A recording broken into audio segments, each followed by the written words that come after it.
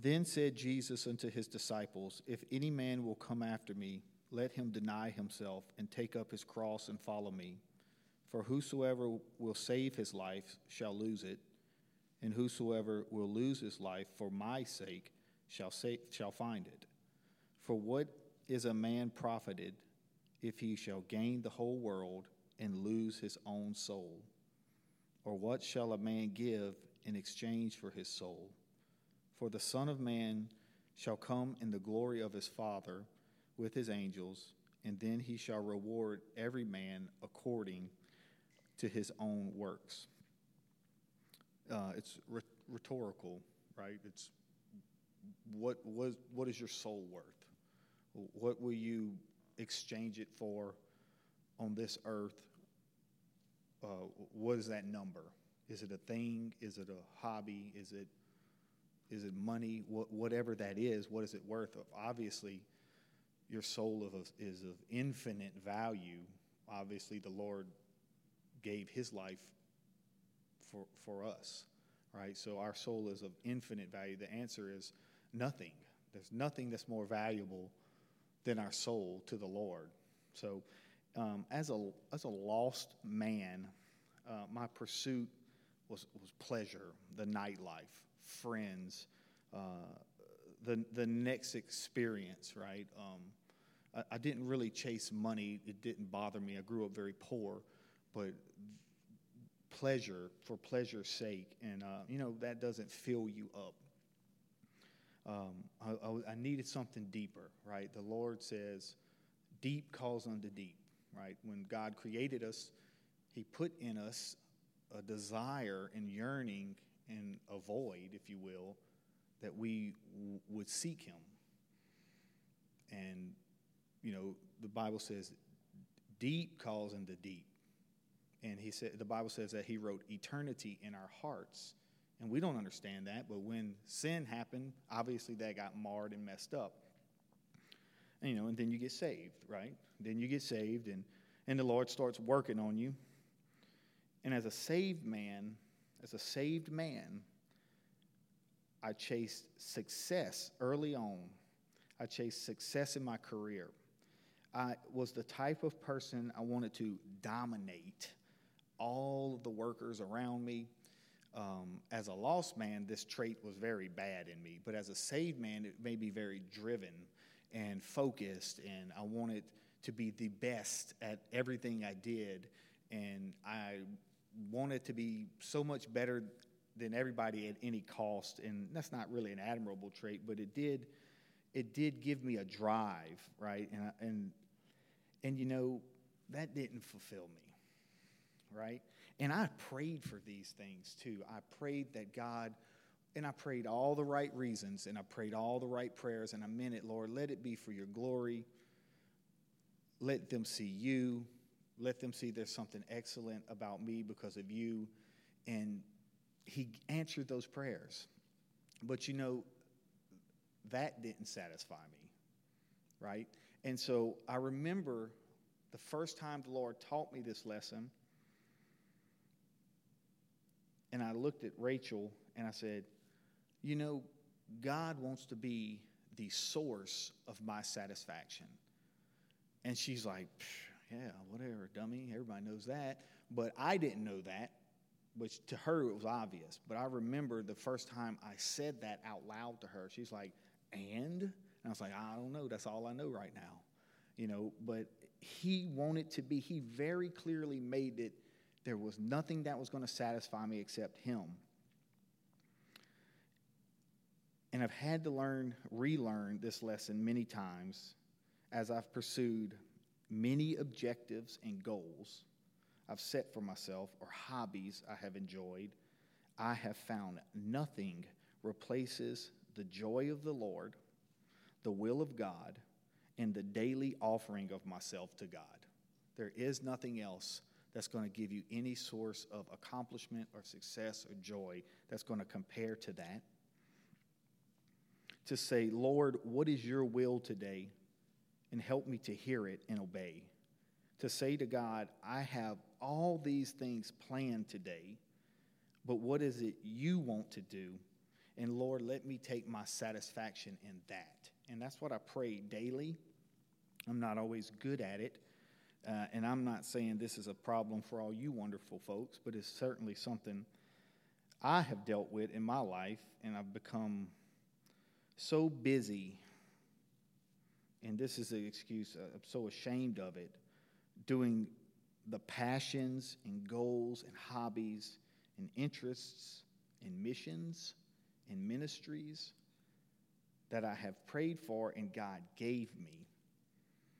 And I have seen people take gifts in their life that God gave them, and they turn that into their ministry, and God never intended it to be their ministry. It was a gift. I always use this example. Rachel sings good. You would never know that because no one's ever heard her except me when I'm sitting here listening to her. But that's not her ministry. It was a gift God gave her. And so I've seen people miss in the Christian church by taking that and becoming busy with something God never intended them to be busy with. And they have prayed for these things, and God answered those prayers, give them ministries, give them missions, and now I'm way too busy to do the will of God. Like I said, it's probably not something y'all do. I've prayed for success in my career. God answered that prayer. And now I am so busy at work. It's like I have to find my time to pray on my way to work. And I know that's not what God wants for us. And you fill in the blank, whatever it is in your life that's taking that place. And even in religious things, religious secularism, if you would. In Acts chapter 3, look at this example. It says, now Peter and John went up together unto the temple at the hour of prayer, and being the 9th hour, they're going to a prayer meeting. That's a good thing, right? And a certain man lame from his mother's womb was carried, whom they laid daily at the gate of the temple, which is called Beautiful, to ask alms of them that entered into the temple, who seeing Peter and John about to go into the temple, asked an alms. And Peter, fastening his eyes up upon him with John, said, look at us. And he gave heed unto them, expecting to receive something. And this is my favorite verse in the Bible. I don't know why. Then Peter said, silver and gold have I none, such as I have give I to thee. In the name of Jesus Christ of Nazareth, rise up and walk. And he took him by the right hand, and he lifted him up, and immediately his feet and ankle bones received strength. So here's Peter and John on their daily schedule. It was time to pray. They're doing a religious thing, same time every day. And they weren't following a program or a schedule or an itinerary. They were following God. And they were so following God that he stopped them on this way to do this thing and said, this is what I want you to do. And they eventually made it to the prayer meeting, and God got the glory, and this man was healed. I'm not advocating missing church or being late for church. Don't misunderstand me. But how much do we miss because of our schedule and our busyness, even in religious things? And in Ecclesiastes chapter 4, if you will, verses 1 through 8, here's another account of a man's opinion of all work done, right and wrong. But remember, when you're reading Ecclesiastes, this is Solomon's account if they're in the view that there is no salvation. Okay, so remember that. So when you read through that, you're like, oh, we'll just eat, drink, and be merry. But this is a man's view without salvation, who's just following any work, right or wrong. And in verse 1, in Ecclesiastes 4:1, he says, so I returned and considered all the oppressions that are done under the sun, and behold, the tears of such as were oppressed, and they had no comforter. And on the side of their oppressors there was power, but they had no comforter. Wherefore I praised the dead, which are already dead, more than the living, which are yet alive. So, he said the people who aren't even born yet are better than the people who have already died and the people who are alive now. Yes, better is he than both of they which have not yet been, who have not seen the evil work that is done under the sun. Again, I considered all travail or work in every right work, that for this a man is envied of his neighbor. This is also vanity and vexation of spirit. The fool folds his hands together and eats his own flesh. Better is a handful with quietness than both the hands full with travail and vexation of spirit. Then I returned, and I saw vanity under the sun. There is one alone, and there is not a second. Yes, he has neither child nor brother, yet is there no end of all his labor. Neither is his eye satisfied with riches, neither saith he, for whom do I labor? And I bereave my soul of good. This is also vanity, yes, is a sore travail.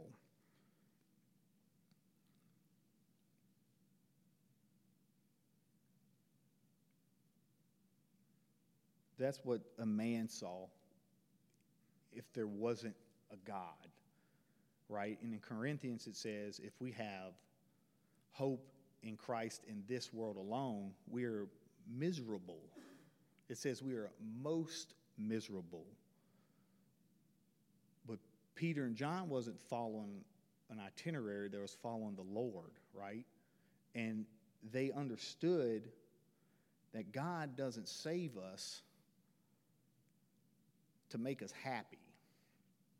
Does that make sense? I don't want you to understand me. You have a higher mission and goal. You need to set yourself aside. God's purpose of saving you isn't to make you happy. You will be happy.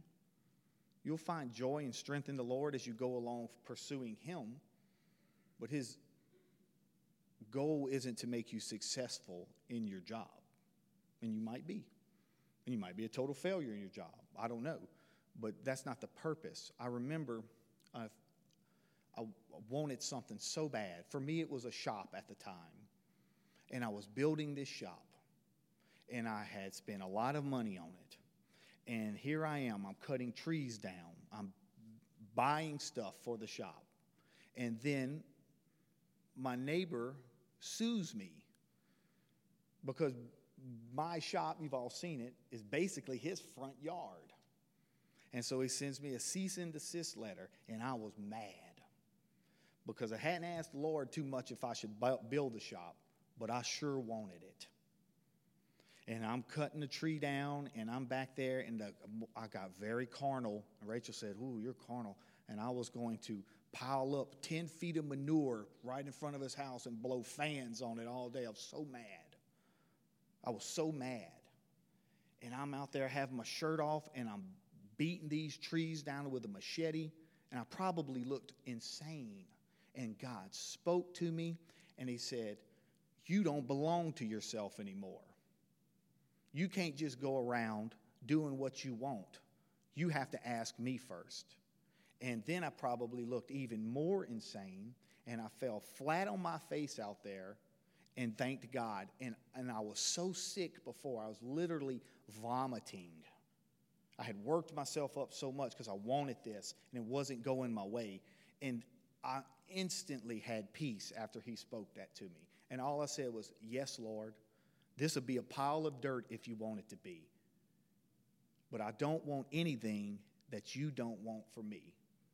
And I learned that lesson again. And I ended up getting my shop and making friends with my neighbor again. So, and I did not pile manure up in his house. So, but God wants to be our source of satisfaction. He satisfies the longing heart. Like the psalmist says, "My soul panteth after thee, like the deer pants for water." And in Psalm 84, I want to read parts of this, not all of it. it says, how amiable are thy tabernacles, O Lord of hosts. My soul longeth, yes, even faints for the courts of the Lord. My heart and my flesh cry out for the living God. Yes, the sparrow has found a house, and the swallow a nest for herself, where she may lay her young. Even your altars, O Lord of hosts, my King and my God. Blessed are they that dwell in your house. They will be still praising thee. Verse 9. Behold, O God, our shield, and look upon the face of your anointed. For a day in your courts is better than 1,000. I'd rather be a doorkeeper in the house of my God than to dwell in the tents of wickedness. For the Lord God is a sun and a shield. The Lord will give grace and glory. No good thing will he withhold from them that walk uprightly. O Lord of hosts, blessed is the man that trusts in thee. And in my Bible, it says rejoicing in God's presence. And that's kind of what started this thought when I read that. You know, we chase things to fill a void that God put there of not being in that daily presence of God. There's nothing else that's going to make you happy. Alone with him, not just in a prayer closet, but even with all the noise of busyness around us, right? We are so busy running after things. And Jordan and I were talking Sunday, and he's so much smarter than me. And we somehow got onto the theory, Einstein's theory of relativity. Does he talk about this a lot? He's very smart. So he's talking, you know, and I'm just nodding my head because I don't want to look dumb. And he's talking about how mass and energy and light and space is all relative and related. And I'm thinking, how many jelly beans can I put in my nose without it hurting? You know, he's so much smarter than me. And he said, no man has traveled at the speed of light, but if you could, it would appear that everything is going very slow. Right? And so that's what we do. We're going very fast through this life. The Bible says it's a vapor. It's very fast. It's here and gone. We have one shot at it. But if we would slow down, we would see how fast we're going through life. Right? And we pursue things full tilt, but we don't pursue God this way. Right? We do take joy in a life that is blessed by God. And of course, right, of course we do. But the Bible says, seek ye first the kingdom of God and his righteousness, and everything else is added to you. I have to learn that over and over and over again. So I asked this question, and it's a silly question, but maybe the Lord can answer it in prayer. We have plenty of time to pray about it. And it's, when have you been in the room? When have you been in the same room as the Lord? That's silly, huh? Because we know two or more gather in his presence, there he is in the midst of you. But when have you been in the same room as God Almighty? Alone with him, where that you can hear his will, take joy in that, and stand up in the strength of God and go out and do it. Instead of filling your life up with hobbies, interests. We never miss a ball game. I work out twice a day. I'm very diligent to eat good. I'm very driven in my work. I have the opportunity to take another step in work. My practice is getting bigger. My grandchildren, I got to pay attention. You know, these are good things, but is it the will of God for your life? And how do you know? When's the last time you've been in the same room as God? You and him. And we always hear, everywhere you go, you take the Lord with you. Have you ever been told that? Everywhere you go, you take the Lord with you. So think about where you're going. But really, it should be kind of the opposite. Everywhere that the Lord is, he's taken us with him. So that's what I have. There's much more, I'm sure, and someone could have done a much better job. You know, there's so much more to study on this topic. You know, we didn't even talk about how Jesus himself said, you know, not my will but yours. And then he also said, I only do the things my Father tells me to do.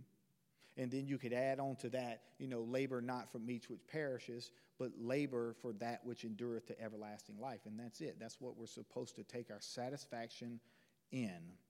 because nothing else will satisfy you. He satisfies the longing heart. All right, so I'm going to open up prayer. And so, Father, we do thank you and we love you, God. And I thank you, God, that you're good and you won't withhold any good thing, Lord, but help us to be aligned with what you view as good and what is good for our life, not just enjoyable things to make us happy, because these things can go away. But, Lord, help us to seek you in your joy, in your kingdom, in your righteousness, Lord, that we might be willing and sensitive enough to walk away from a schedule that we've set for ourselves, that you might be glorified. Even in religious things, Lord, help me not to be misunderstood here tonight. But, Lord, lead us by your Spirit is what I guess I'm asking, that we might hear your will and be able to do it. And we thank you so much and love you. In Jesus' name, amen.